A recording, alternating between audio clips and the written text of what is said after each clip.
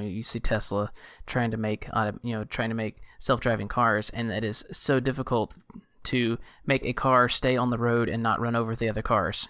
So you think of the intricacies of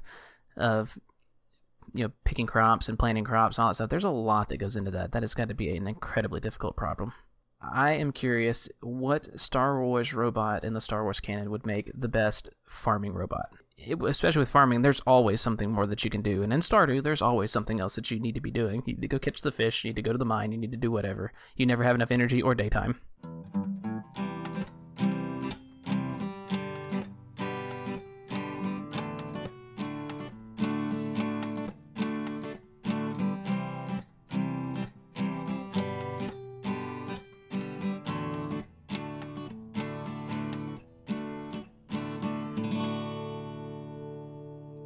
Hello and welcome to Talk Ag to Me, the podcast dedicated to improving ag literacy around the globe. I'm your host, Brennan Black, and in today's episode, we're going to have another consumer conversation with our good friend Patrick. Patrick, how you doing?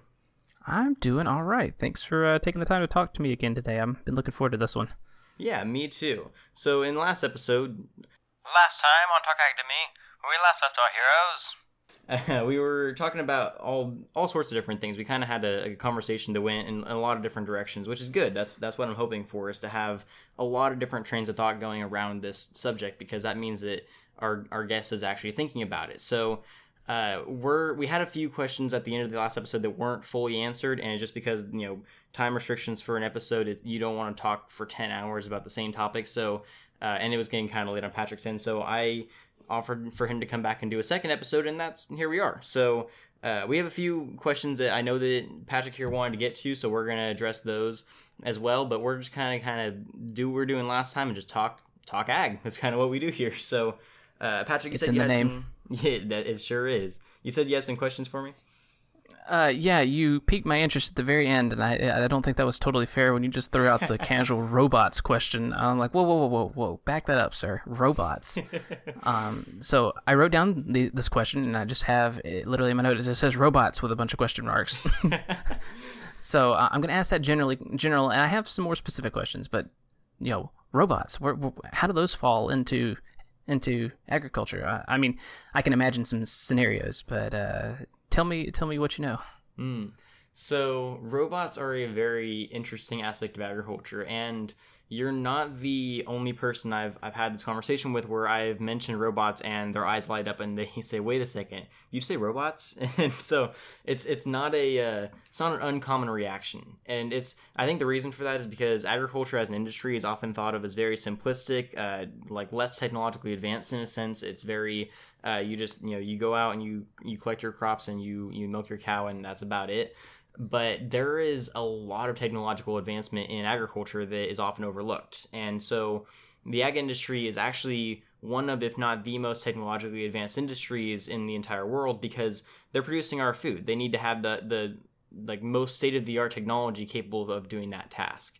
And so where the robots come in, there's a lot of different new technologies that agriculturalists, that farmers are using to produce their food more effectively. And so I'll give you a few examples. And just disclaimer, when I say robots, I don't mean like WALL-E driving through a field collecting corn with just his hands and he puts in a little bucket kind of thing. It's slightly more... I've lost interest. No, I'm kidding. I'm joking. No, it's slightly more complicated than that. I mean, they do operate very similarly. Basically, it's by robot. I'll just give you a very simplistic definition. I just mean a mechanical device that is operated by some form of artificial intelligence. And so, because there are machines that we use in the agriculture industry that are either man-operated or they're operated remotely from an office somewhere. And I guess you can consider those robots in a sense the same way you consider like a toy robot a robot, because it's controlled by a human. But there are certain artificially intelligent machines that we use in the agricultural industry as well. And I think that's kind of more along the lines of what you were imagining when I said robot. Is that fair to say? Yeah, I imagine, well... Maybe I'm simple, but whenever you're talking remote-controlled agricultural equipment harvesting crops, I immediately say, okay, this is magic. This is not exactly what I imagine when I think of agriculture. It's like some person in a nice air-conditioned house, picking corn or however he's whatever he's doing. Like, that's pretty cool. Yeah, no, definitely, and that's kind of one of my most favorite aspects of having this conversation with people who aren't as familiar with agriculture, because they have such a like a not to say a lack of understanding, but like they miss that part of agriculture, and that there's an entire technological aspect that is massively important to the production of our food. And so, just to give an example, so there are robots, I guess you could say, that perform a lot of different tasks on the farm, and some of the ones I like to more specifically name are, they have robots that pick food, very specific food, because not all food can be picked mechanically, because they're either too delicate, or there's a certain way you have to pick it that won't damage the tree or the fruit, so they have to pick it with manual labor. But there's a lot of foods. Excuse me. There's a lot of foods that are picked by machine. So they have robots that go out there and they can harvest this crop off of the plant without having to harm the plant, without having to harm the land around the plant. They just go in, they get the food, they put it in a tray or whatever, and they take it out without there having to be any manual labor involved. There's also drone. Oh, go ahead. I'm sorry. I wanted to. So that's fascinating to me in that, okay, if you have, I'm imagining. So whenever I'm imagining robots and machine sorting and that kind of thing, I'm thinking of still a pretty mechanical process, in that you say, let's say corn. Let's use corn as an example. You get a bunch of corn plants. You maybe cut them off at the base, and then you shove it into a machine that sorts it by weight, or by maybe a certain hardness of object can make it through, so it cuts all the, it automatically cuts all the my terminology is gonna be all messed up, but it cuts all the green stuff off of off of the corn, left with only the corn with the sheath on it. Am I making sense? But you're saying something goes up and down the rows and picks the corn, for example. I mean, whatever plant that is. Insert crop here. So it's dependent on the crop. So corn is a crop that's very difficult to pick just right off of the crop and not have to actually chop up the corn stalk. So it's very dependent on the plant. I'm not sure that there's any machines that can just directly pick corn as a cob straight off the stalk without having to destroy the stalk in the process. But I know that there are crops, especially in the tree industry, with nuts and with some forms of fruit and other tree, or like kind of more, I guess, more permanent crop styles that are like apple trees or cherry trees or exactly. Whatever. So like there's some of those that are a lot easier to pick mechanically, because the tree's going to grow more. Whereas a corn stalk, if you pick that corn off, it's not going to grow any more corn. So you have to basically restart. So there's certain crops that it works for a lot better than others. But Sure. In the same sense, that machine that's designed to harvest corn can harvest corn autonomously, and it can do it a lot more effectively than a human can, more often than not. So let's use the tree as an example. I wanted to. Sorry if I keep stopping you mid thought, but I'm good. just as I'm grabbing things in my head. So I'm thinking of something autonomous. So you're not saying something shakes the apple tree until all the apples fall out into a bucket. Something is actually picking an apple. Does it pick them an apple at a time? I would think that efficiency would be very difficult to have a robot that could recognize this is an apple. I want to pull the apple out of the tree in such a way that doesn't bruise the apple, and do this many times, in a second, to such that it's quick and efficient. Because also these robots cannot be cheap. So I would think it would take a while for your return on investment to pay off. And again, Apple may not be the best example, but a crop like that where something automated picks the crop. You're starting to get into the kind of the biggest issue and solution to agriculture right now and that's, how do we make this technology so efficient but also affordable that it can be actively used in the agricultural industry effectively? And so that is something that is kind of up for debate right now, because there's a lot of technologies that are up and coming that are that precise. They could, maybe not necessarily with apples, because a lot of those softer fruits are very difficult to pick mechanically, but they actually are designing fruit that can harvest like grapes and smaller fruit like certain berries, and they can do it mechanically. I'm not exactly sure how they do it from a technological perspective, but they can do it in a way that doesn't damage the fruit nearly as much as it would with previous technology. So there's definitely up and coming technology. There are some out there that can harvest. So we have like shakers that for like tree nuts. So walnuts, pistachios, almonds. We have shakers that go out there and they actually shake the tree until the nuts fall off, and it doesn't damage the tree at all. Okay. So, I was kind of joking when I said that. No, okay. no, that's actually a thing. So yeah, if you're ever in an area where they have a lot of tree-based foods, especially in the nut industry, and you see. They almost look like solar panels, and they just go on either side of a tree, and they just shake the tree literally. And they have a little compartment that opens up, and all of the nuts just fall into this compartment, and they store it in the machine, take it back, and then that's when they put them in the packages and send them off to processors. That's super cool. Right. Does the robot shake one tree at a time? I mean, let me phrase. Do you have to set the robot up to shake a tree, and then it shakes the tree until it's done, and then you have to take the robot to the next tree, or is it smart enough to keep going until it has shaken all the trees by itself? Can you just do it like a Roomba, set it and forget it, and it just goes and shakes all the trees? So I'm going to say that. So I'm no expert on the subject by any means. I don't want to come off that I am, but I think that. You can speak in general terms. I'll accept that. I'm not entirely sure if the shakers are controlled autonomously yet. I know that those are driven by people. I'm sure that there are autonomous versions of these shakers. I'm not fully positive on that, so I don't want to say that and say, yeah, there's shakers that drive themselves. There's shakers that are run by AI, but I'm pretty sure there are.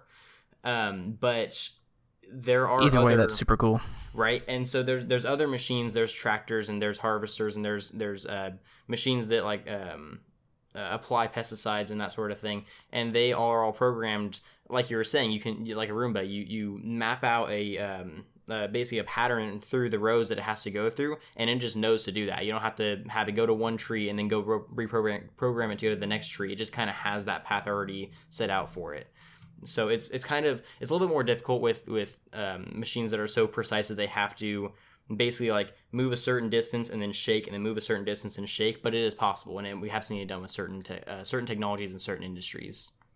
Okay, you're kind of leading up to my next question, because you had mentioned before that there's some debate on what the best path forward is.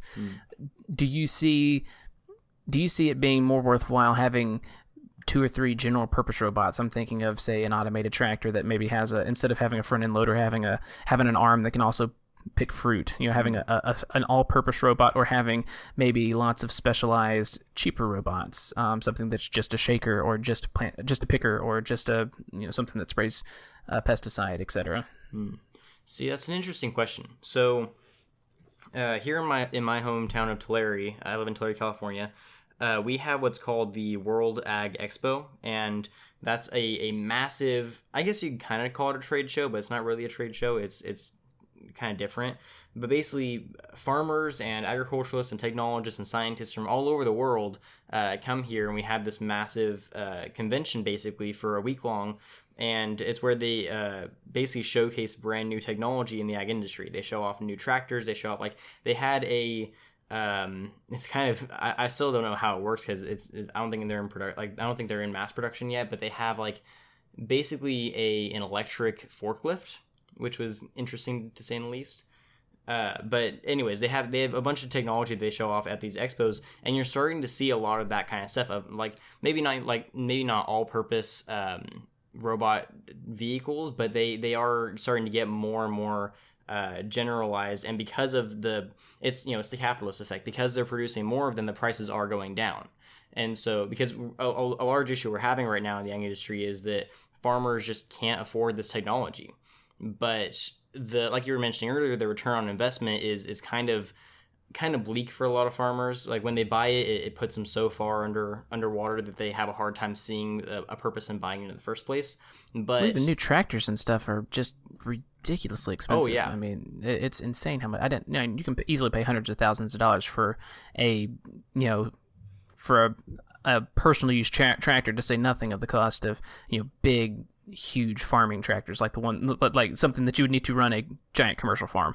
Yeah, no, absolutely. And that's actually, so the price of new tractors has gotten so bad that even the price of used tractors is going up, and it's kind of hurting the farmers right now. but we're actually having a massive issue with labor right now as well. And because of that, a lot of farmers are trying to go more towards the automation side, but they can't afford to, or they don't see the return on investment being worth it. So they're kind of at stuck between a rock and a hard place right now.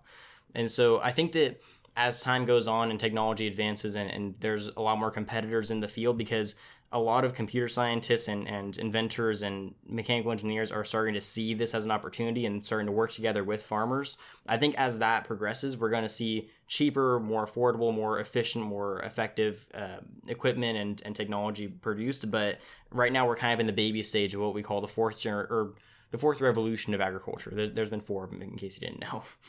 No. What was the last one? So I'll give you a brief history. So the first revolution of agriculture is fairly simple. We went from hunting and gathering to actually farming. That's about it. The second revolution was kind of the, I guess, like the first technological revolution. That's where we had, like horse-driven plows, and we had like the earliest forms of the tractor. And then like as time went on, we actually had like more advanced versions of tractors without computers in them, obviously, but more motorized tractors. And then it was a while, and we had the Green Revolution, which was, I want to say, back in the 40s, maybe it was a little bit later. That's where we started using more chemical pesticides and fertilizers, and a lot more application style stuff on our crops. And then now we're getting into the fourth revolution of agriculture, which is the automation revolution, basically. So now we're getting into more AI-based technology. We're getting into more of like precision ag as what it's called. So like you have machines that can monitor exactly how much water is in certain parts of the soil. You can monitor exactly how much sunlight certain crops are getting. You can monitor how much life is in certain areas of your field, so you know how much to spray for certain pesticides and that sort of thing. It's really, really precise and really amazing about how the technology works. But because we're in such an early phase of it, nobody knows what to do yet. Interesting. So I'm thinking about, you said it's harder for farmers to invest in this equipment themselves. I have a friend of mine who basically, I don't know how he got started on this, but he started using drones for, I don't know if he just had a fascination with the drones or what, but he ended up making it into a business where he inspects pipelines with the drones, and companies hire him to do pipeline inspections with drones. So he has an entire fleet of drones and it's quite an operation. I'm very impressed with it. But I'm thinking about, would it make sense for a business to buy some of these automated automated robots, and use and basically lease their services to farmers, and so the farmers don't take on the risk themselves? Is that something that happens, or is that something that you think would make sense as viable for an outside business to do some of that? Absolutely. And we actually are starting to see that a little bit as time goes on. Farmers are kind of reaching a state that they're not super, I don't want to say comfortable with, but they're very unfamiliar with. And that's that they're starting to become dependent on other parties to help them out with their operations. So because of regulation, now farmers are required to have a veterinarian as part of their inner circle. They have to have a good relationship with the veterinarian to be able to apply certain antibiotics to their animals. So there's... And now we're starting to see if a farmer wants to use drones, they have to get a special pilot's license. They have to get special certification to use that kind of technology. And so a lot of farmers are either don't have the time, or they don't have the interest really to invest in that sort of endeavor. So they are actually reaching out to third parties, or actually your third parties are reaching out to them and saying, hey, well, let's work 2 ways here. So basically, somebody who knows how to pilot drones, who knows how to build drones, or maybe they'll work with a couple different companies, will come out and they'll fly the drone over their field. They'll tell them what they need to look for. The farmer will kind of work with them on what the information is that they're trying to get out of it, and that way both parties are benefiting from it. So you actually are seeing a lot more of that. Like I said, there's been a new wave of communication between farmers and other industries, especially in like the computer scientists and mechanical engineering industries, because of this new revolution of agriculture. Okay, yeah, because that would make sense to me in that the farmer, and plus in some ways, because so much, especially with crops, less so with animals, but it's so seasonal that I could see it being difficult to justify, okay, why am I going to buy $100,000 apple picking robot whenever I only pick apples, 3 times a year. I don't know what the timing is, but I only do it 3 times a year. So why would I want to spend that much money whenever it doesn't take me that much longer to do this myself? Whereas I could pay a fee and have one guy do it in an hour with his fancy robot, and then you don't have to store it, you don't have to maintain it, etc. Right, yeah, and labor costs are a big thing too. Like I said, we're having a bit of a labor shortage in the agriculture industry right now because, for one, kids don't have an interest in ag anymore. I mean, not nearly as much as they used to. A lot of kids who are going into the occupational field are not looking towards agricultural jobs. And a lot of kids who are just, and when I say kids, I mean, like high school graduates are not looking towards that sort of, like, not like, child labor kind of kids. But we're also not seeing a lot kids of these days. We're also not, we used to see a lot of labor come from like immigration, or if people had like from lower income families, people would work on farms because it was cheap and easy labor, and they got pretty good benefits from it. I mean, like, in order to get someone to work on a farm, you have to pay them a pretty decent price because that's a lot of work to put in. So farm workers actually get paid a lot more than most minimum wage workers, and people don't realize that. They just think that farm working is like the worst thing ever, and so they don't really look into it a whole lot. So this labor shortage has kind of really impacted the technology industry and the agriculture industry to start becoming one thing pretty much. Yeah, I did some hay hauling whenever I was in high school, and it didn't pay great, but it paid almost double my minimum wage job. So it was, now I earned it. It was hard work. Yeah. You've never hauled hay before, hauling square bales, but it was, but like I said, it's not bad pay, and they still, the farmers will make a good profit. I think square bales at the time was running, I don't know, $4 a bale, something like that. And so, we were touching a whole lot more than 4 bales a minute, so we were moving right along. Yeah, no, absolutely. And that's the other thing. And, we don't have to go into the entire history of the labor force, but that's a big thing. Like, kids used to grow up working on farms. That's where they got most of their experience about, just life and how to earn what you live for. And that was like a big thing. It was, I always grew up like, working on my brother-in-law's dairies, or I'd work on family and friends' farms, and I would help out. Just, that taught me a whole lot about responsibility and about, hard work, and, like you said, earning what you earn. But yeah, so I think that it's I think it'd be a good thing to encourage kids to kind of get into that more, but it's just not something we're seeing quite as much as we used to. Yeah, and sorry, you can make an audio note here. I didn't realize my laptop wasn't plugged in, so I just plugged it in. There's a whole awful beating and banging, so feel free to edit that out. That is okay. No worries. I'm just looking at all these sharp waveforms. I'm like, oh man, that's going to be pretty to listen to. Yeah, I know. I'll scan through and try to see if I can catch it. But if not, it's not a big deal. Was there anything else on your list you wanted to go over? I mean, honestly, we touched on a lot of it. Just in passing. One just small note for drones. What are farmers inspecting when they're using their drones? Are they looking to see when a crop is ready to harvest? Are they looking for breaks in fence? What are they looking for typically when they're flying drones or having somebody fly a drone? That's an excellent question. So this is one of my favorite aspects of ag technology, and that's because, like, drones are something that they're such an interesting form of technology that it's like they're kind of new, but they're kind of not new anymore. And, like, we've always kind of known drones have been a thing, but their usage has always been somewhat ambiguous, because the only drones we know of that are actually used for anything in consumer life is pretty much just like video kind of stuff, and like they don't really do a whole lot more than just get cool shots of stuff. And I mean, at least I don't know. I know they have like drone racing and stuff like that, but like I don't know of much more usage that they have in your average life. Like you don't go buy a drone to use it for something special. You just want it either to take pictures or just to play around with it, pretty much. Yeah, I'd seen Mark Rober do. He did something for Team Trees where he was planting. They used something to plant trees with the drones, which was pretty cool. I don't remember exactly how it worked, but it was pretty sweet. And that's an application of drone usage that we don't really see a whole lot. And it always kind of surprises people when I tell them that drones, like the most technologically advanced drones that we have, are used by agriculture. I mean, maybe the military has better, but that's just because we don't know what they have. But agriculture has incredibly advanced drone technology, and they use it for all sorts of things. So a few years ago, there was a lot of controversy over whether or not farmers should be allowed to use drones because there was privacy issues of them flying over their neighbor's backyard and stuff, but that's beside the point.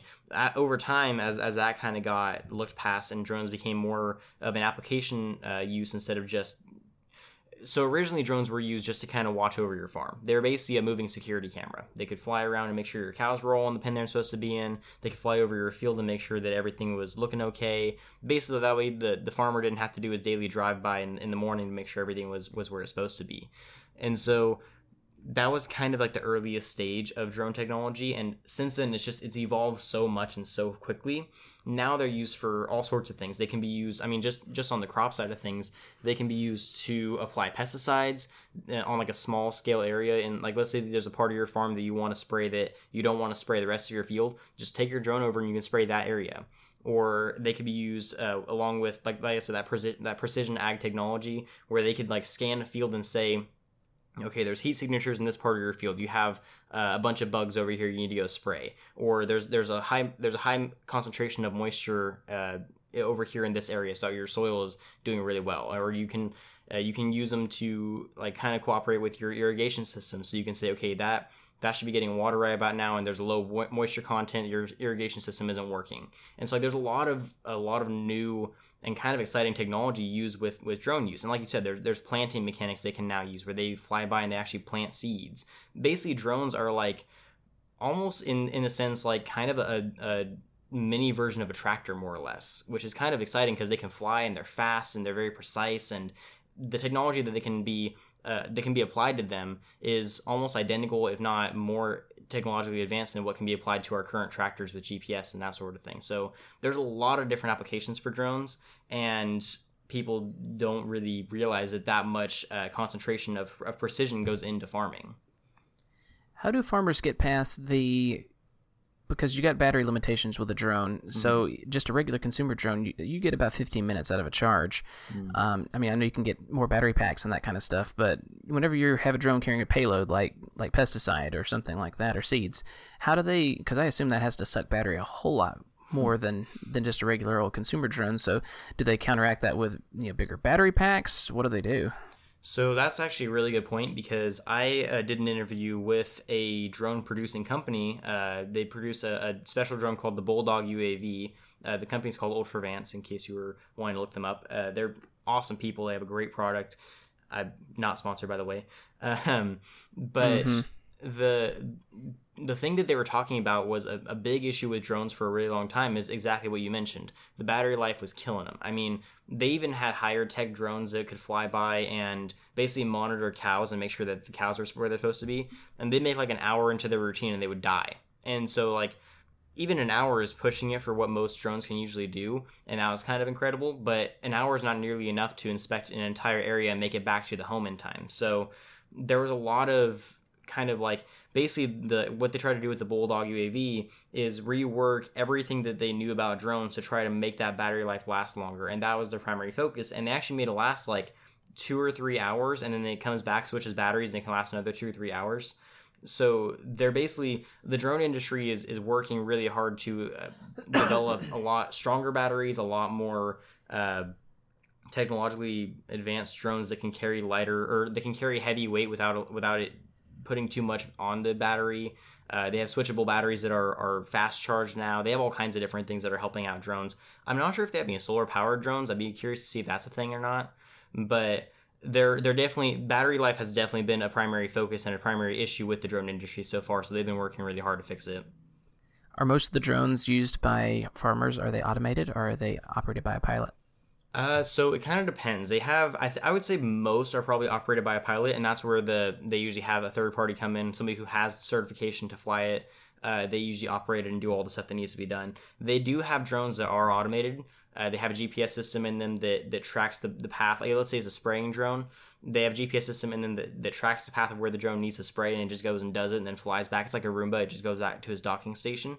But I would say more often than not, you have somebody behind the wheel making sure that drone gets to where it needs to get to. Or if it's a monitoring drone, they have it so that they can actually watch the monitor and make sure it's scanning the right thing and getting the right information down. But there are even some farmers who have kids who are like, in their early 20s, maybe early 30s, that are kind of looking into taking up the family farm, but are looking to expand the technological utility of that kind of stuff. And they're actually getting certified to fly drones for that intended purpose. That way they don't have to pay a third party to come in and do it. They can just do it themselves, and then once they take over the farm, they already know how to do that kind of stuff. Yeah, that would make a lot of sense to me. Yeah, no, definitely. So I hope that answered your question okay. Yes, no, it's good stuff. So I had one last question. It's probably a big one, but I'm thinking about how, you know, we were kind of talking about the all-purpose robot versus the specific robot. I would think that one of the easiest and also most difficult machines to automate would be a tractor, in that a tractor is slow, and it should, you know, there's a lot of room for sensors and that kind of stuff, a lot of room for putting giant batteries if you wanted to make it, you know, battery powered, etc. But also, you know, that's just the driving part. That would be relatively easy, but tractors are so all-purpose. You use them for bush hogging, you use them for plowing, you use them for so many different things. I would think having it smart enough to be automatic would be difficult. Am I overthinking that or underthinking that? What do you see as far as the viability of an automated tractor? Would that be something that could be, do you think? So I'm trying to think of how to accurately answer that. Basically, if I'm understanding your question right, basically, like, is it feasible for an automated tractor to be? Because it does so many jobs. Could the bulk of their jobs be automated in one machine? Is it smart enough, or are we smart enough to make the tractor smart enough? I think so. I think that it would take a lot of time for that kind of basically for it to be able to pull that kind of weight to be able to handle all those different jobs so easily.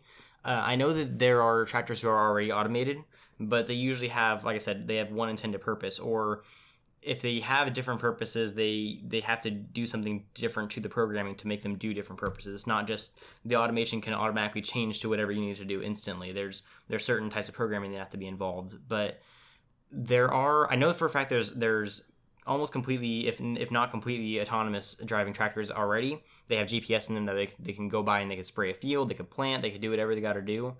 But if you have an all-purpose tractor, more often than not, it's going to be cheaper just to not automate them, because the amount of time and effort and energy and money that's going to go into switching over their programming for all those different tasks, it'd almost be cheaper just to get a whole new tractor for that task. So that would make sense, yeah. I would think, and I could be wrong about this, like I said, I'm no expert, but this is just from what I've seen from my research and from talking to farmers who use this kind of stuff. I would think that it may be possible in the future to have something that could just switch jobs that easily, but more often than not, if they're going to need automated tractors, they're going to need a certain tractor for a certain purpose, and they don't want to change that purpose more if they can avoid it. To my technological brain, I would think a modular tractor would make the most sense, and the easiest way to do something like that would be you have a tractor that already has the main brain, and then when you hook up the bush hog, for example, it's smart enough to know, okay, I'm in bush hog mode now, and I'm going to go, you know, bush hog the field, and then you connect the front end loader, and that may be more generic, but maybe you connect the hay cutter. It's like, okay, I know where the hay field is at whenever you connect the hay cutter, so I'm going to go cut hay now. I would think that would be the best way to do it, rather than try and program one tractor for all the different tasks that it could do, and you may not ever need those tasks if you're buying a tractor for just a handful of purposes. Right. No, exactly. And having that utility would be really nice if they, like you said, if you can just put the attachment on there and the tractor just knows, okay, I can go do this thing now. But like you said, it'd be almost impossible to know just what somebody who's buying that tractor would need it for, so they can't really program it beforehand to have all of those features in it and expect it to be super affordable. So there's definitely room to grow in that area. And like I said, this is all very new technology, so over the next few years we're going to see advancements that we can't even imagine, and I'm very excited to see what they come out with. But as the technology stands right now, I think that they're going to remain fairly one purpose or very few purposes, just because of the technological limitations we have right now. And it's incredibly difficult. I mean, you know, you see Tesla trying to make self-driving cars, and it is so difficult to make a car stay on the road and not run over the other cars. You know, so yeah. You think of the intricacies of you know, picking crops and planting crops and all that stuff. There's a lot that goes into that. That has got to be an incredibly difficult problem.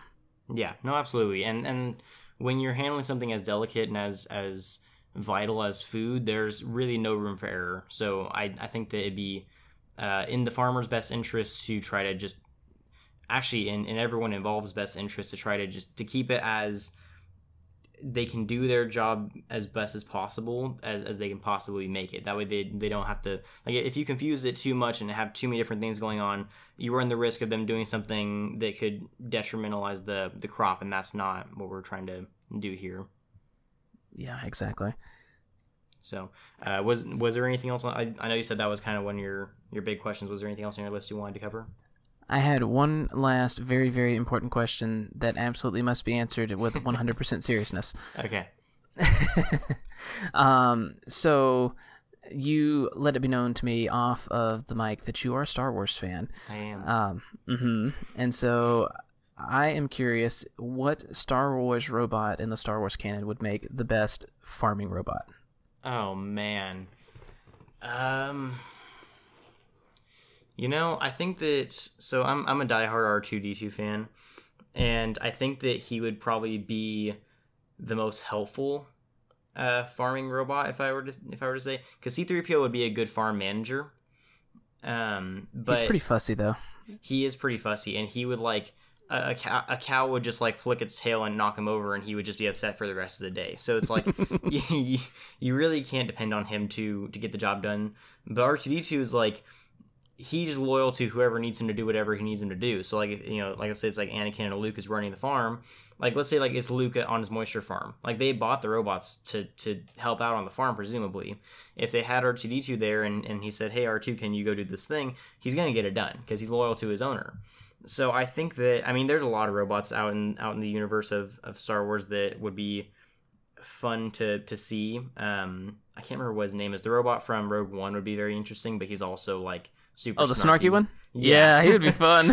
He'd be very interesting to see work on a farm, but he'd also like probably wouldn't get any work done just because he'd be so mad at everyone all the time. Yeah. Well, I'm thinking R2-D2 would be a good, like, he'd pilot a tractor, because he's used to piloting X-Wings, and then right. Like, I think C-3PO, you were onto something with the management thing though, because especially if you have a lot of different people working on your farm, maybe who all speak different languages and things like that, he could interface with them because he's a communications droid, so he could easily talk to the various people in their own language and be able to really broaden your workforce that way.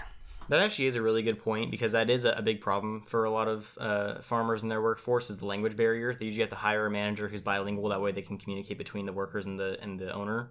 So having a protocol droid like that would be able to translate would be actually extremely helpful. But I don't want to see C-3PO on a farm. That's not going to go well. But R2-D2, on the other hand, I like the idea like of a tractor that just has like an astromech port for him to just sit in, and he's just driving the tractor around the field. See, that would be way cheaper than having to automate the entire tractor. You just have the one little robot who pilots it. So yeah, there you go. Awesome. We just solved ag. There we go. There you go. You just have to build R2-D2 and you got it. Exactly. All right. Good deal. That was a very good question. I was very happy about that. Good. I actually did have a question for you on a similar. Oh. I actually meant to mention this earlier, but I completely forgot. And I looked down at my notes and I was like, oh, I forgot to talk about this. So, right. Upon listening to the first episode of your podcast, which for our viewers who did not know, I think I mentioned in the last episode, but Patrick here runs a podcast called Silly Mundane Things, and it's excellent. It's only 3 episodes, which is not enough, but it's a very nice, just kind of like relaxation. Turn your brain off and just listen to a kind of podcast. Very entertaining, very goofy. And in the first episode, you guys talked about Stardew Valley. Yes. Big Stardew Valley fans. We actually did a whole episode where we talked about Stardew quite a lot, but that's not released yet. It will come soon. See, I am a big fan of Stardew Valley as well. My sister and I grew up playing Harvest Moon. Oh, nice. Yeah, me too. Me and my sister did too. And I got into Stardew Valley as soon as I got my Switch. It was one of the first games I bought on the store. So, when listening to that episode, it clicked in my mind. So this guy's played a somewhat of a farming simulator style game, and he hasn't made any Stardew Valley references yet. I know, right? I should have brought my Star Drop. So I was gonna make an analogy at the beginning of this episode when you were talking about the technological advancement of agriculture. I was gonna say, so you know how in Stardew Valley when you start off you have your little sprinkler. It's like very basic. You can only hit like 4 tiles. Yes. And yes, the first thing I do is upgrade those sprinklers. Exactly. As you progress through the game, you have to upgrade and get better sprinklers because you obviously need to water your crops, but it takes so long to go out there every morning and water them individually yourself that basically the entire day is gone by the time you water your field. So imagine that, and you also have no workforce. Like, people can't work for you in that game. You can't, like, you can have a kid, but he never grows up to work with you, which I still think is stupid. But there's no, I mean, your wife can help you occasionally, but that's about it. Like, there's very little you can actually do to increase the productivity of your farm besides increasing the ability of your sprinkler reach, basically. So you can get the pickers for the chickens and the cows, which helps a lot. Trying to get the milk and eggs picked up, but there's still a lot of daily minutia that you have to manage. That's true. I mean, there's just a lot that goes into it, but upgrading your technology, it definitely helps increase that process's efficiency. Oh, for sure. So I would use that analogy to describe agriculture. So as an industry, we have a tedious task of every day having to do the same things over and over and over again to make sure that our food is as safe and as healthy and as bountiful as possible. If we have the ability, we want to upgrade our technology as much as we can. That way we can make those daily tasks shorter and easier. That way we have more time to do other stuff to make our food even better. So that's kind of my analogy I like to throw in there. As someone who understands what I'm saying when I say that, there's a certain level of kind of like corner cutting that comes into it. Like, whenever you're able to do that, there's so much more you can do with your day now because you saved, 5 minutes watering plants? Oh yeah, no, 100%. I mean, especially with farming, there's always something more that you can do. And in Stardew, there's always something else that you need to be doing. You need to go catch the fish, you need to go to the mine, you need to do whatever. You never have enough energy or daytime. Exactly. Especially if you're playing multiplayer, because multiplayer, there's no pausing. So you have to be very efficient. There's many a time Becky and I would be playing a day and we're just like, oh no, this just totally messed up. You want to start over? It's like, yep, let's start over. I did not get done what I needed to get done. And I definitely relate to that a lot. Whenever I play Stardew Valley, there's so many times I'm just like, do I really want to just keep going with this day? I already wasted like 5 minutes doing something I should not have been doing.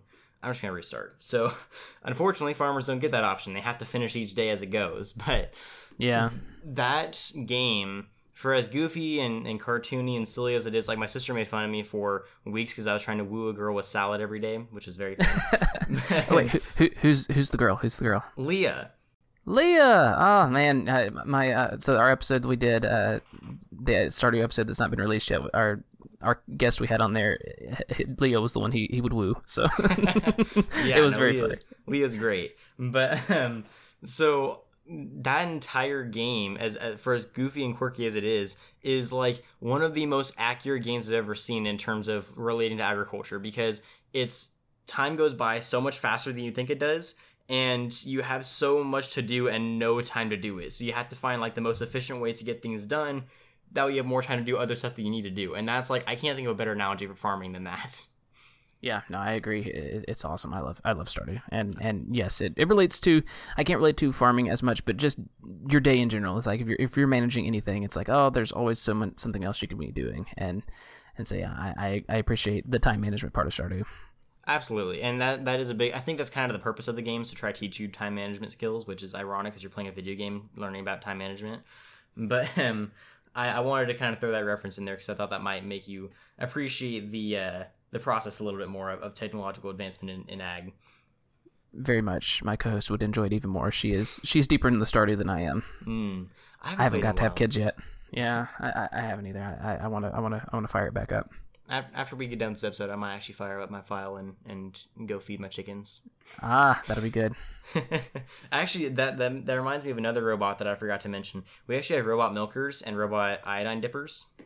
Really? Mm-hmm. So I knew milking was relatively automated, but you still had to attach the milker to the cow. But so there's robots that will do that automatically. You put the cow in the chute and it'll automatically do the job.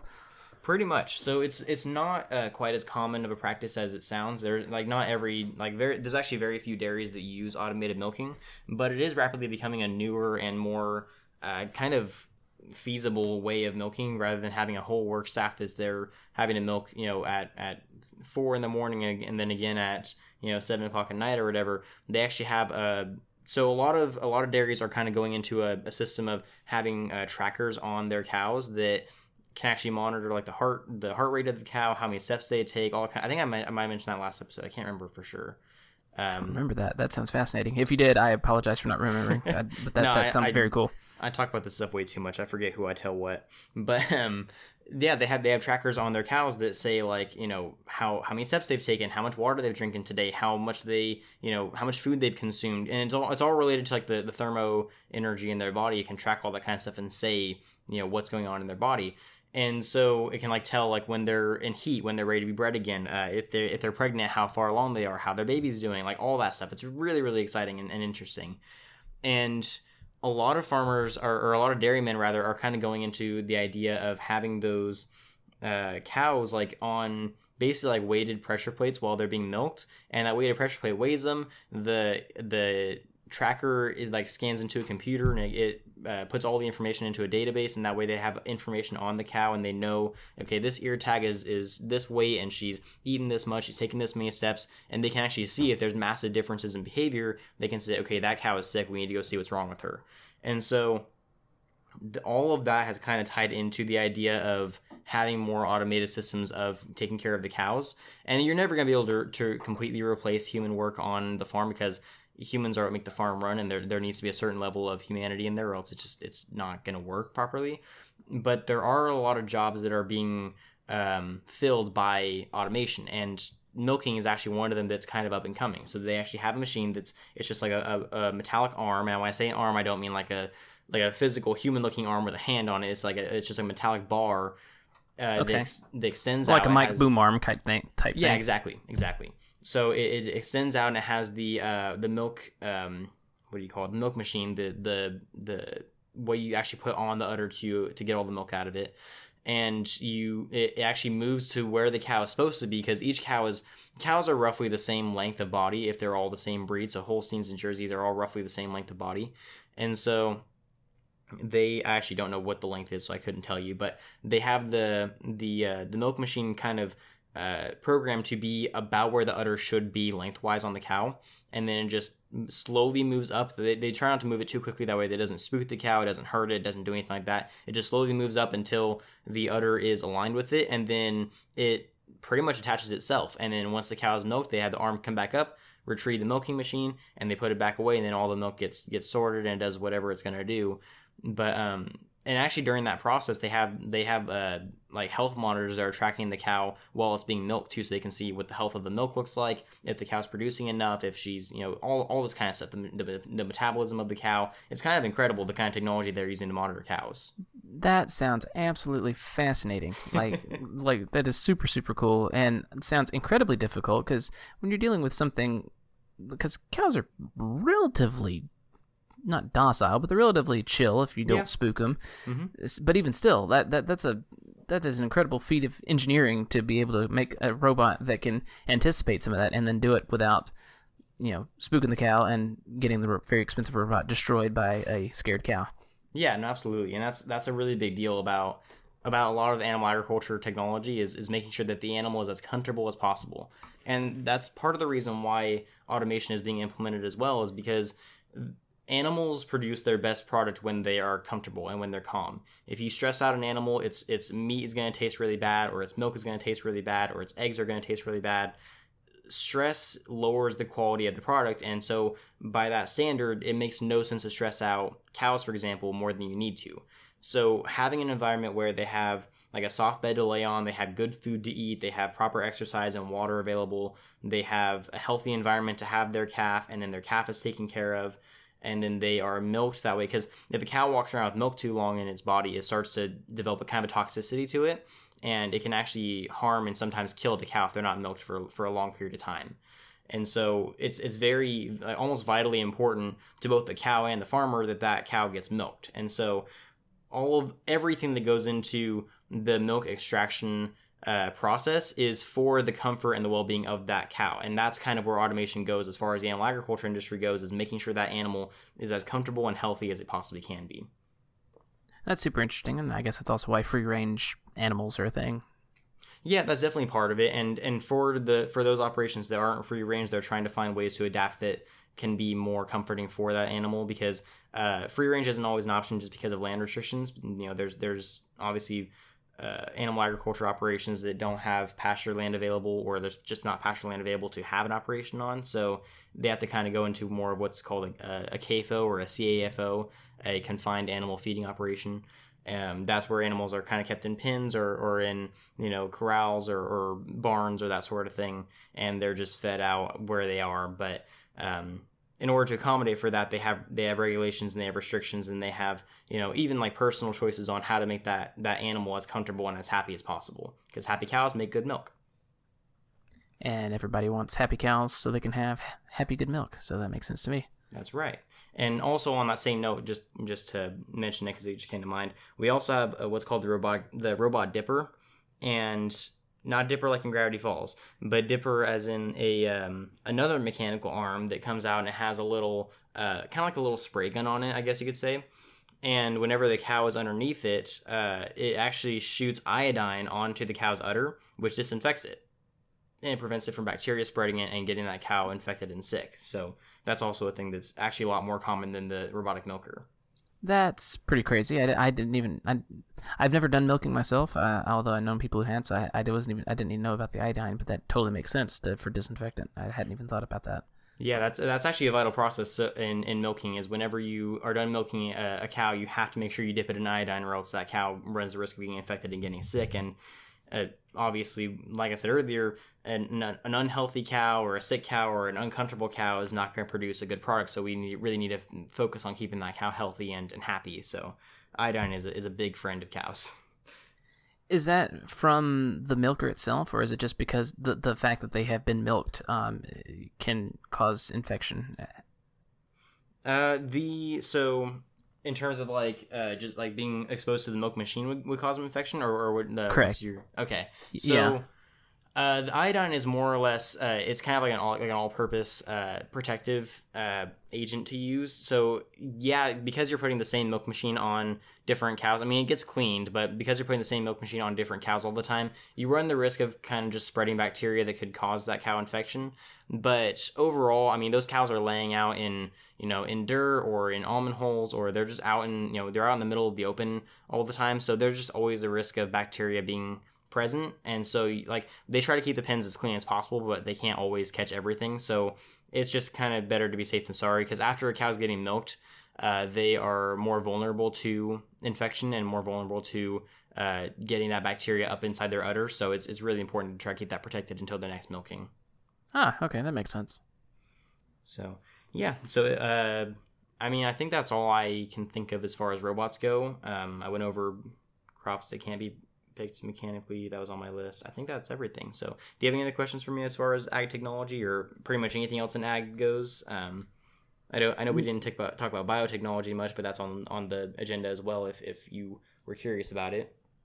I don't even know how to ask that in an educated manner, but I'd be interested to learn. Yeah. Well, biotechnology, I'm assuming you know what GMO is. I think we talked about this last episode.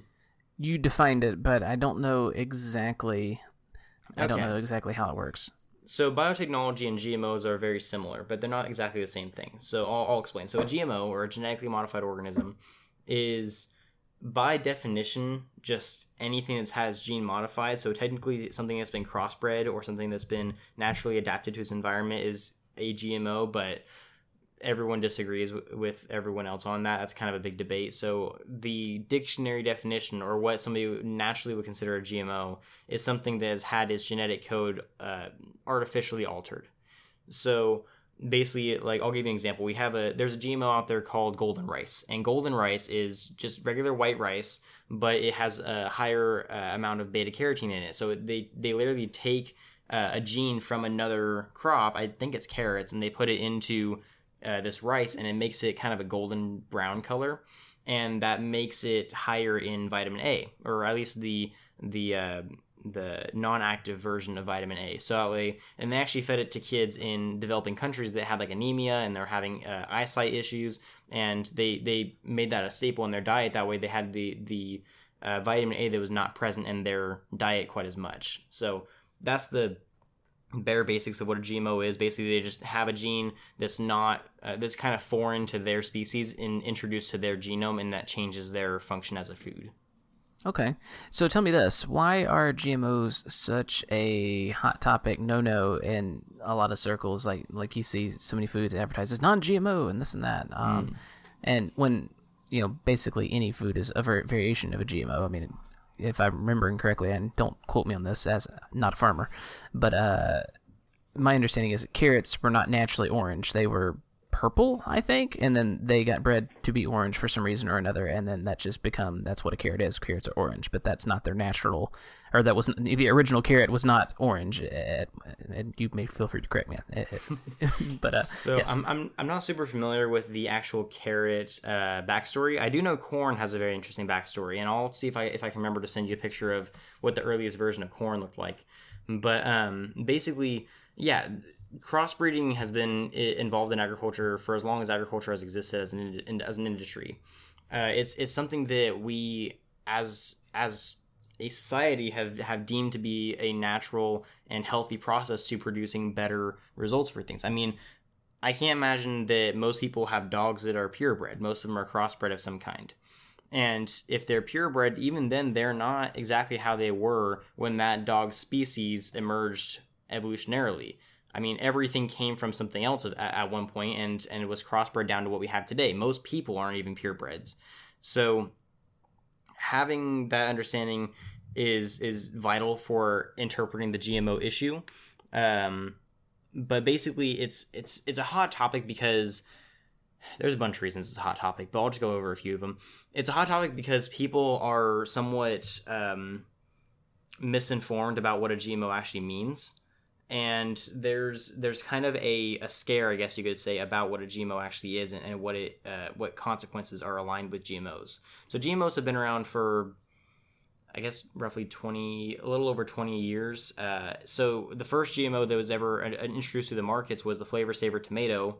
That was back in 1996, I want to say. It might have been 94, but I think it was 96. My dates are always kind of fuzzy, but that tomato was genetically modified by having a gene of another, I think it was another fruit. I can't remember what the gene came from now, but basically it made that tomato last longer on the shelf. It wouldn't rot as quickly. And ever since then, we've had GMOs all over our markets. There's not as many as people think. There's only about 9 crops that are actually GMOs. Like GMO by the definition of they've actually had their genes altered artificially, but there's a lot more GMOs than people imagine. So if you see non-GMO corn, I challenge you to find me non-GMO corn. About 98% of all corn is genetically modified. It's very hard to find non-GMO corn. But the reason for that is because there's certain benefits. There's actually a lot of benefits to genetically modifying that is kind of the inspiration for why we have food at the abundancy that we have it now. So basically, GMOs do a lot of different things. They can produce shelf life. They can produce a longer shelf life. They can produce a greater yield. They have higher health benefits. Some of them have nutritional changes, like I said with the golden rice. They have all kinds of different benefits, and a lot of them are as simple as we just don't have the land to produce as much food as we need to produce for our population, so we need to adapt to it. And GMOs are the adaptation. People just don't like that. And so there's been a lot of misconceptions around GMOs. You see the non-GMO label. So before I get into the whole label thing, let me ask you, if you were to see 2 individuals that go to the gym every day, and one of them says, basically they're both just shredded, huge looking dudes, and they're standing next to each other, and one of them looks at the other guy and says, well, at least I don't use steroids. What does that make you think about the other guy? Well, you don't know that the other guy doesn't use steroids. It just made an accusation. Right. So the kind of common, what's the word I'm looking for? Like the common assumption of people is that because if somebody says that something is non-GMO and something else doesn't have a non-GMO label, the first thing that comes to mind is like, oh, this must be a GMO because it doesn't have the label that says it's not. But people don't often realize that the non-GMO label is completely optional. Most foods are non-GMOs, and they are not like grapes, for example. There's a brand of grapes, I can't remember what the brand is now, and I don't want to call them out anyways, but they have a non-GMO label on their packaging. There's no such thing as a GMO grape. There never has been. So it's kind of like false advertising to say that it's a non-GMO grape because yeah, they're all non-GMO grapes. Like that's kind of the point. But there, because of this labeling issue, and same thing goes with antibiotic free and hormone free and all that kind of stuff. There's this idea that if it's non-GMO, it must be better for you. It must be healthier. It must be safer. There must be something wrong with GMOs if people are making an effort to say that there's non-GMOs in their product, and that's just not true. It's just a marketing ploy that basically tricked a bunch of people into thinking that there's something better about non-GMO foods than there actually is. So non-GMO farmers are better at marketing than your average farmers. Is that what you're saying? So that's actually the trick. Tongue a little bit in cheek there. please take no offense. No, I definitely caught the sarcasm there. But there's actually a lot of issues. People think that farmers are doing the marketing, and that's actually not true. Farmers have no control in the marketing whatsoever. Unless the farmers are the distributors themselves, which is very, very rare, most farmers sell their product off to a processor who sells it to a distributor who then markets it to the retailer. The distributor, actually not even the distributor, usually it's the retailer or somebody who's involved in the packaging process is the one that puts the label on there. The farmer can get certified to have the label on there, but it's very rare that the farmer has the choice of saying, yeah, put that on there or not. The distributor usually says, we're going to make this a non-GMO label. And so that's kind of the misconception is people think that farmers are labeling these things to make money. The farmer doesn't get anything from the label. Actually, the farmer gets hurt from the label because if they say they don't label their food non-GMO, people assume that they grow GMOs and they ask them why they're trying to kill everybody. And that's just not accurate. For most farmers are non-GMO farmers. They just don't grow them and they don't label their stuff as non-GMO, but that doesn't mean that they grow GMOs. And so that's the issue we're facing right now is people have this misconception of what GMO means, of what's healthier and what's not. And really it's based out of a few things. Labeling is just one of the issues. Another one is that because GMOs are so new, people think that there's going to be long-term health effects that are unforeseen, and there hasn't been a single study published to date that has said anything close to that being accurate. So, I mean, there's been claims that there are certain GMOs that are causing cancer and autism and that sort of thing. None of that's ever been proven. There hasn't been any study that's shown that there's been any correlation between eating GMOs and the rates of cancer and autism increasing. So there's been a lot of misconceptions thrown around, and media is partially to blame because there's a lack of communication. People think they know something, and then without actually fact-checking it, they just say it, and automatically people think it's gospel. So that's kind of the issue with GMOs, I guess you could say, is that people just don't know what they are, really. So I would be curious how the correlations come into effect, because it's breeding. I mean, that's not breeding. It is you're cross pollinating different kinds of plants to get a new breed or a new version of corn, for example. But I feel like that a lot of people might have my thought processes, I'm having a hard time gathering my thoughts, but I'm thinking that a lot of people just correlate, you said, like, mention the hormones and antibiotics and the GMOs, they just put it all together. These are all things just to get more yield versus at the expense of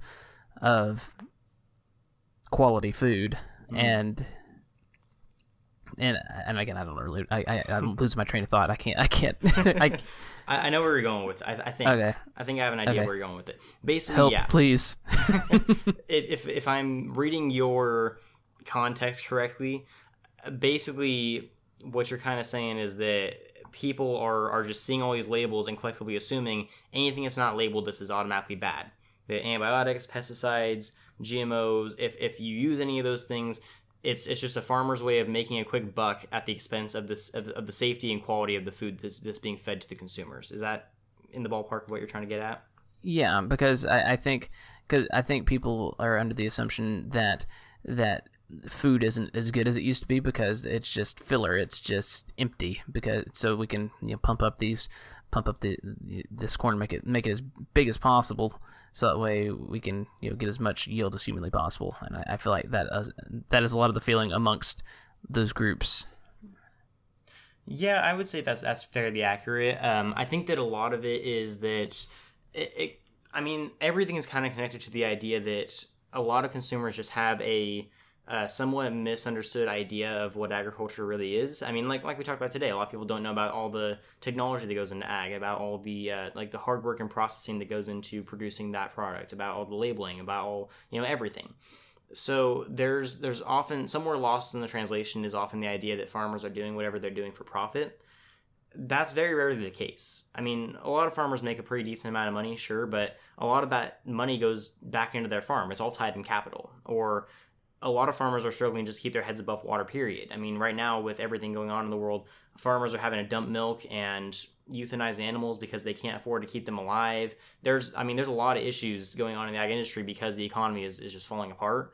And to say that farmers are producing products that could potentially be harmful to consumers just to make a quick buck is just, that just doesn't make sense to me, because farmers are eating the same food that they're producing. And like a lot of that food has to be federally inspected from a safety perspective. It has to follow regulation. It has to follow all these protocols, and farmers have to jump through 1,000,001 hoops to have certifications, to have not warrants, but I can't think of the word right now, but basically they have to have permission to grow that food a certain way. So farmers wouldn't go through all those hoops and deal with all those regulations and deal with all of that stuff just to produce a crop that's not good for anybody. Because farmers, I mean, anyone who says that farming is a profitable business is just not very well educated, in my opinion. And that's not to say people who think that farmers make a lot of money are stupid. It's to say that farming is basically the same thing as gambling. You're investing a lot in Mother Nature and hoping that she provides for you, because a lot of times that doesn't work out, and farmers lose a lot of money, and they very often maybe have more to like shut the down stock their market farms. than gambling.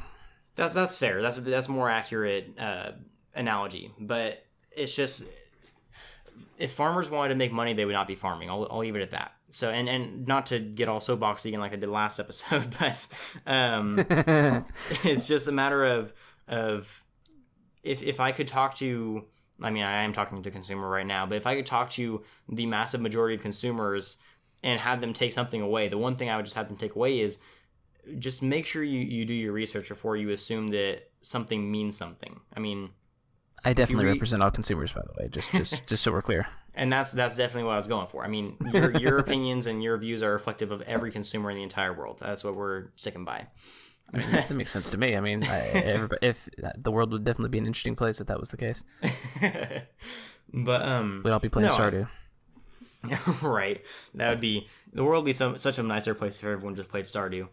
That's a true story, man. That is a chill game. It's kind of hard. It's hard to be wound up whenever you're playing Stardew, except for maybe whenever you're in the mines. But yeah, the mines are very frustrating, but it's so relaxing because you can just go give salad to the girl you're trying to woo, and it's exactly. Great. But those desert mines are a little more interesting. But yeah, anyway, sidetracked. No. But no, I think that if people were more willing to have these conversations like you are, and if people were more willing to look into what the labels mean and do more research on what's going on in the ag industry, they'd be very surprised to find that farmers are going through more trouble than most industries right now, that they're struggling to break even most days. They're putting all their blood, sweat, and tears into a product that's probably not going to make it to market because of the economy right now. It's kind of a rough life for farmers right now.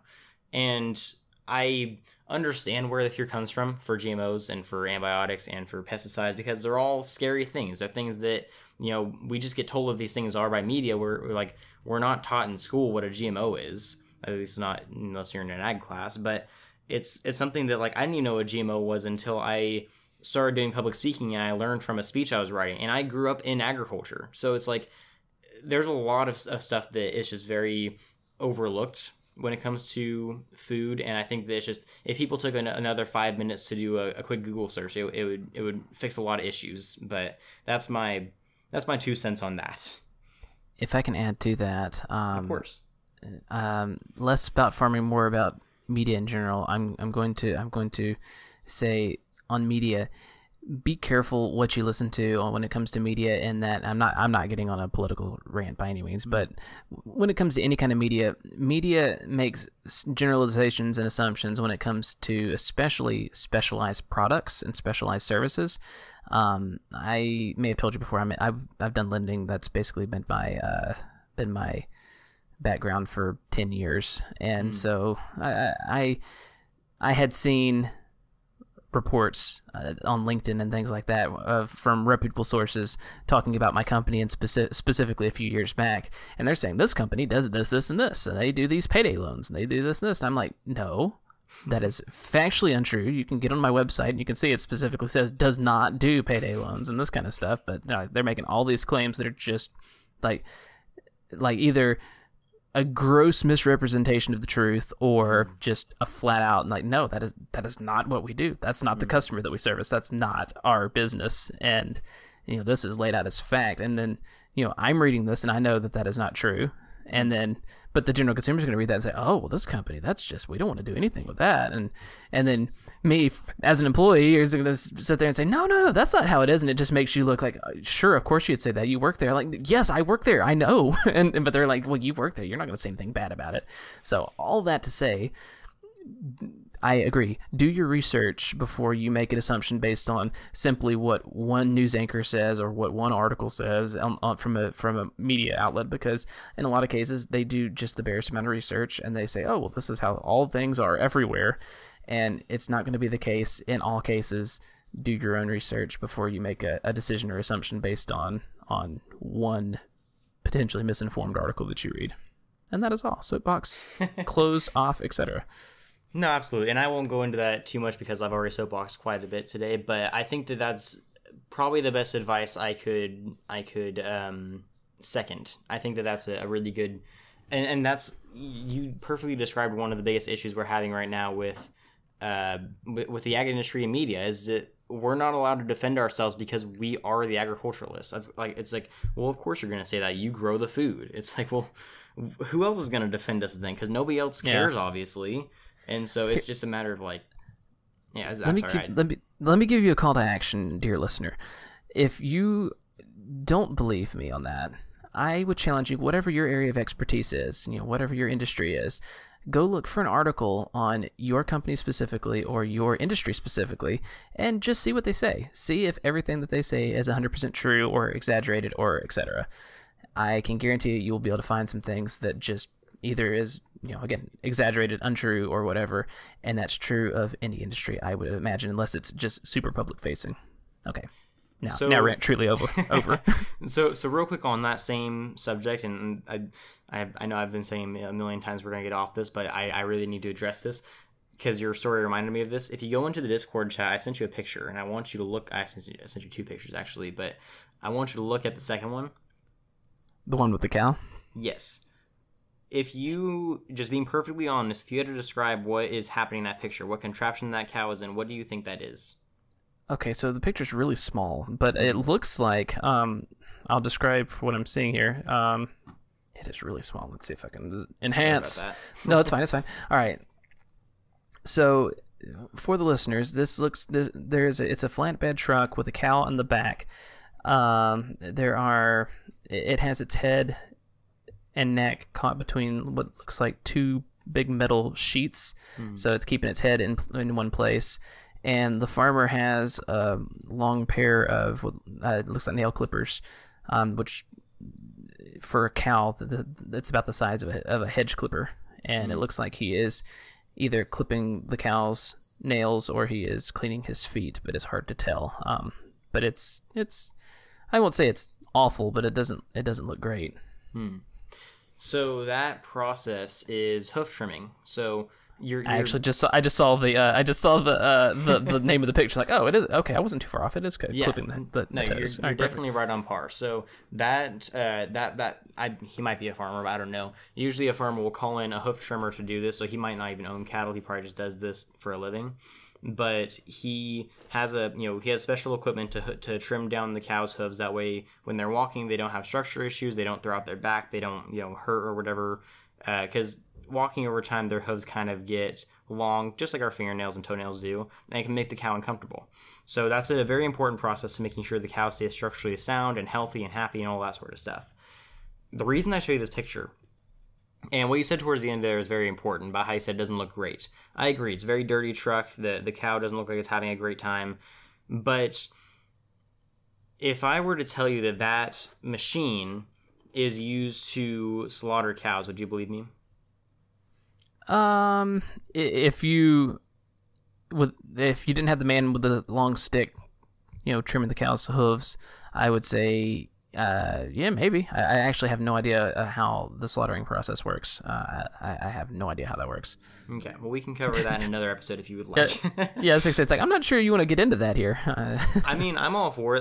This podcast is tried and true, having honest conversations about agriculture. I don't hold anything back, because I think that the more you hold back, the more confusion and concern there's going to be.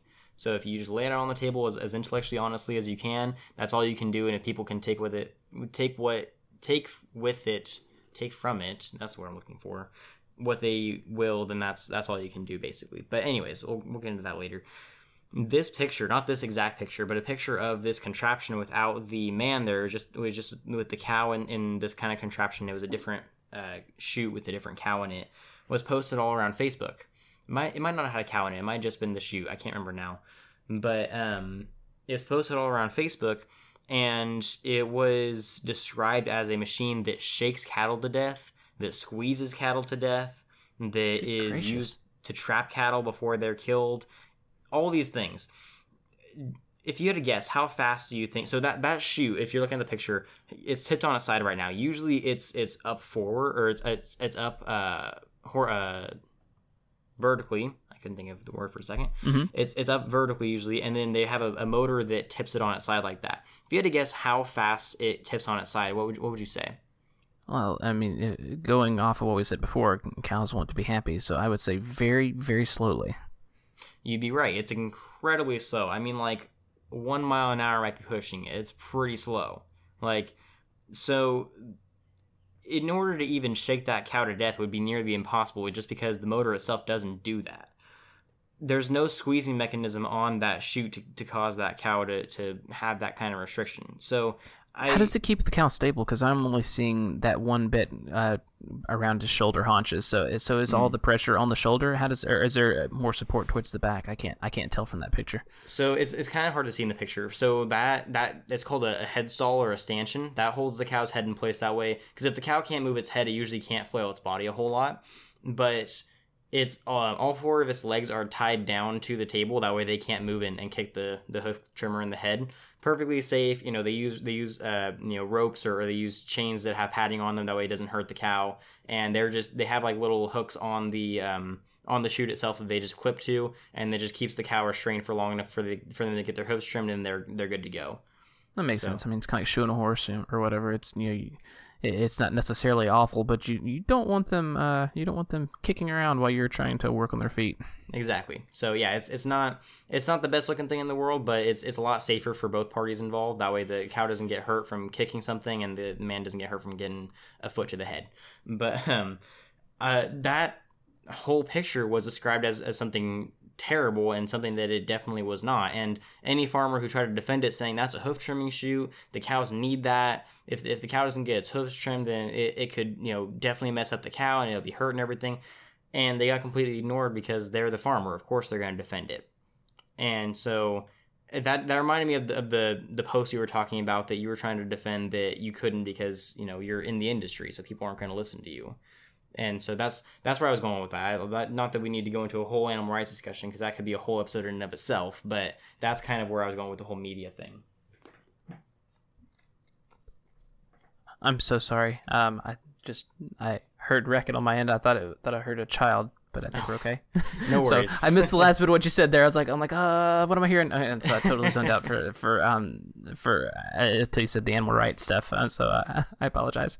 No worries. I was just saying that's kind of where I was going with the whole media discussion thing, but that's a whole other conversation we can have another day. So you actually might be on for a third episode. Just depends if you still want to listen to my ranting. I've had a good time. This has been fun. Yeah, I think that having more conversations like this of more just like, well, what does this do, and how does this work, and how do farmers get past this is a very good thing to have on both ends. It kind of lets us in the agriculture industry know where consumers' heads are at. What do they actually care about? What are they actually curious about? What don't they know about? What are we failing to teach them? And it teaches you guys what we're actually up to. We're not doing anything sketchy. We're not trying to hurt anybody. We're just trying to produce food. I like food. Food is good. Agreed. So that's all I had. I don't know if you have any other comments or anything you want to say on that subject.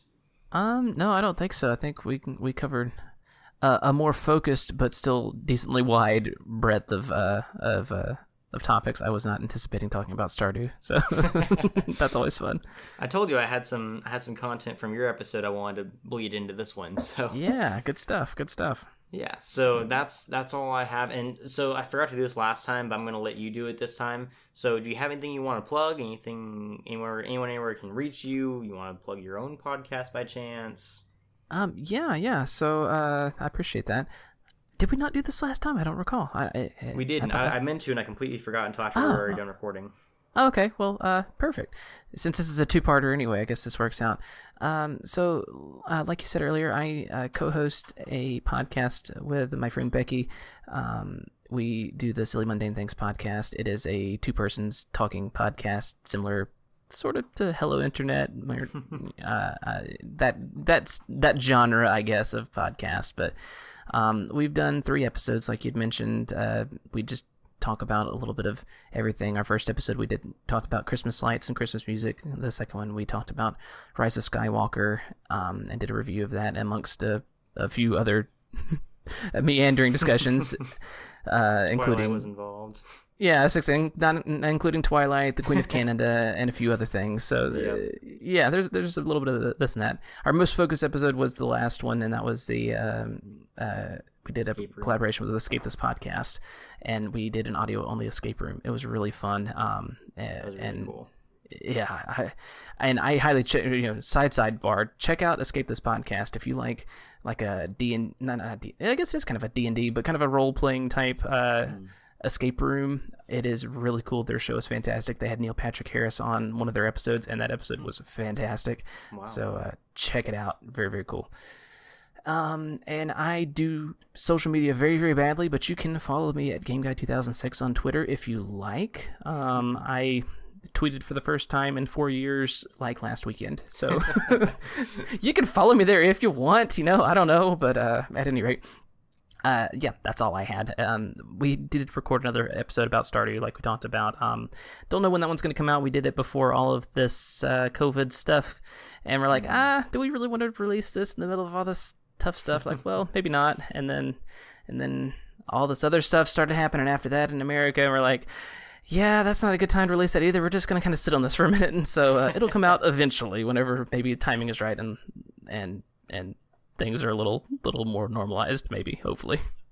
Yeah, no, I definitely understand that. I mean, all of my episodes, I took a very long hiatus when COVID hit, so I postponed all of my episodes for a while. I mean, like, at the time of recording this, I haven't posted a new episode since, like, November. So it's been a while, but I've been kind of stockpiling so I can go back to releasing. So I'm kind of in a similar boat that you guys are in, but definitely understand that. Well, good stuff, yeah. Yeah, well, I very much appreciate you coming in and talking to me for a second time. We'll see about a third time. We'll have some talks, but we have guests on our show too, so maybe we can look into getting you on and having maybe another follow-up Stardew episode or something. I don't know. I would be happy to talk about Stardew. It is so much fun. Also, I'm sure we've talked about this before, but I have vast experience in all things nerdy. So Star Wars, video games, Harry Potter, you can bring me on for anything and I will have something to say about it. Good stuff. Yeah, that'd be fun. But yeah, no, so I definitely appreciate you taking the time to talk to me about this. I know that like you have a lot of stuff going on with your kids and everything, so is very, very kind of you to take time, a whole hour and a half to have discussions about robots and social media and all kinds of fun stuff. The pleasure was all mine. It was a great a lot of fun. I really appreciate the opportunity. Yeah, definitely. And I've definitely enjoyed our conversations the past couple weeks, talking about your episodes and my episodes and all that kind of stuff. It's been a lot of fun. So on that note, everyone go check out the Silly Mundane Things podcast. It's fantastic. I listen to it all the time while I'm working because it's very relaxing and soothing, and I'm looking forward to another episode because I've already listened to your episodes like twice. So oh goodness, well thank you. But yeah, no, it's a very good project, and I'm very happy to have stumbled upon it. So that's all I have for this episode. Thank everyone for tuning in, and don't forget, if you ate today, thank a farmer. Bye.